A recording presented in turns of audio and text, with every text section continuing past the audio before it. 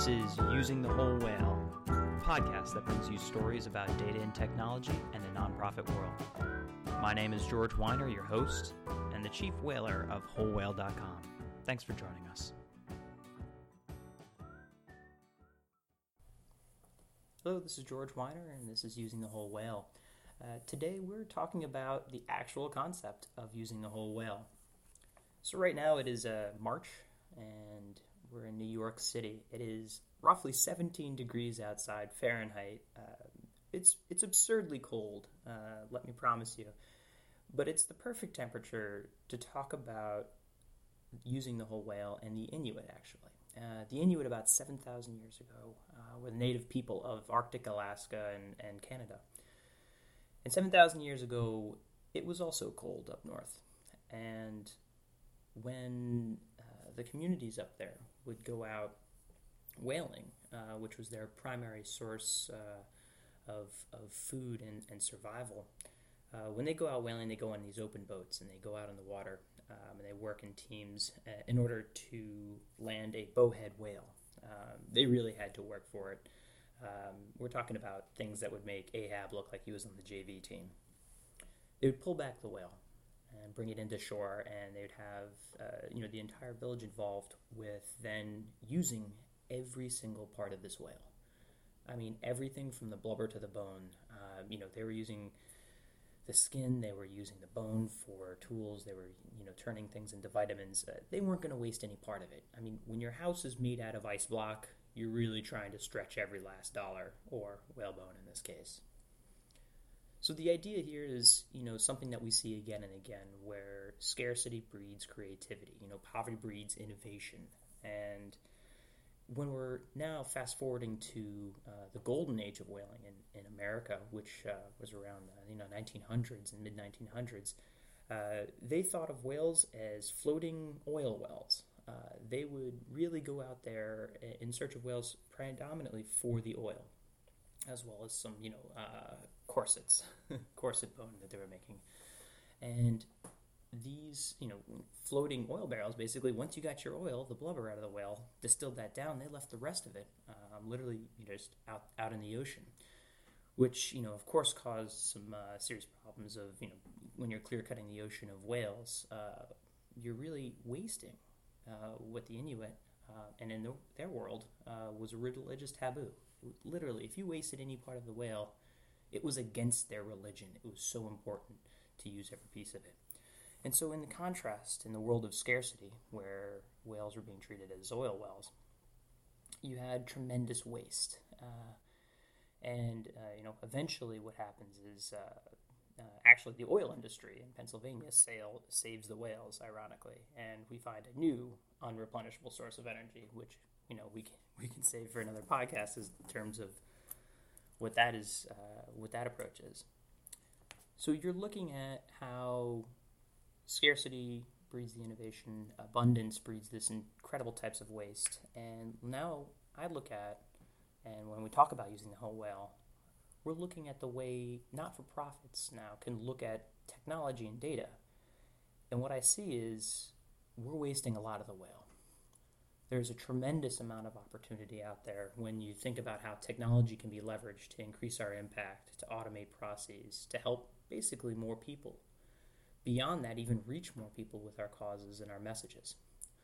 What's more, the data being created today, under the quote big data that is available, only a small piece of it, just, if you will, the oil of it, or the very core parts are just beginning to be used, when there's tremendous amounts of information that we could potentially leverage to watch what we're doing. Now, of course, this is not a call to look at every piece of data ever imaginable for your organization, but I do think that there's opportunity to be looking at a lot more data and be using technology more effectively for our nonprofits. So now let's talk about an example of this idea of using the whole whale.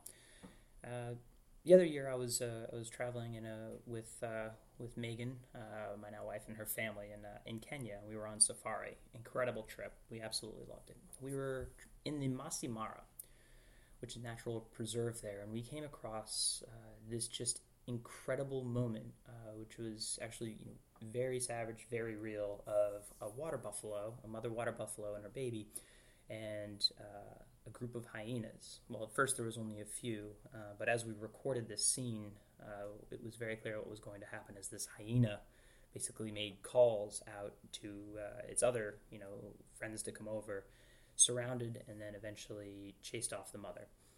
It was an incredible thing to watch, and as we recorded it, I had this thought of, here's this incredible moment, and of course, being from the digital generation, I was like, I have to get this on YouTube. The Kenya Wildlife Trust was a not-for-profit that we learned was helping take care of the animals and preserve them and protect them from poachers as well. And the Kenya Wildlife Trust was sitting on what I saw as a gold mine, literally in their backyard. They have these types of incredible moments that could potentially be recorded. So I took the video and put it online, properly tagged it on YouTube, and put up different sort of advertisements on it, so that it could then generate revenue for the Kenya Wildlife Trust. I couldn't possibly imagine what happened next as it climbed from, tens of thousands to hundreds of thousands till, as I speak right now, about 1.2 million people that have now watched this video. The ads were able to generate around $1,000 or so to date for the Kenya Wildlife Trust. And what's more, actually, while it was on YouTube, it was then picked up by the National Geographic and some world's deadliest style videos that they were collecting. And so the commission that we got from that, we also sent to the Kenya Wildlife Trust. And so, aside from just saying, find a video, make it go viral, which is terrible advice, because you can never make a video go viral, what I think this story shows is, organizations like the Kenya Wildlife Trust are sitting on literal gold mines in their backyard. They have incredible stories that they could be telling through their animals that could potentially be supporting their own protection.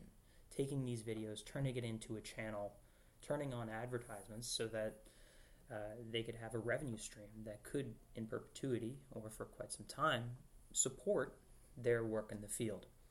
Now, this is something that you don't come up with this idea until you're looking with this perspective of using the whole whale. Every opportunity to leverage technology and data to increase the impact. And so that's just one of many stories we hope to find and uncover as we have conversations with other people in the field and not-for-profits, data and technology, and hopefully help you think about your own organization and ways that you can also use the whole whale. This has been Using the Whole Whale, the podcast. For more information about the topics covered in today's show, please check out wholewhale.com and consider following us on Twitter @wholewhale. Thanks.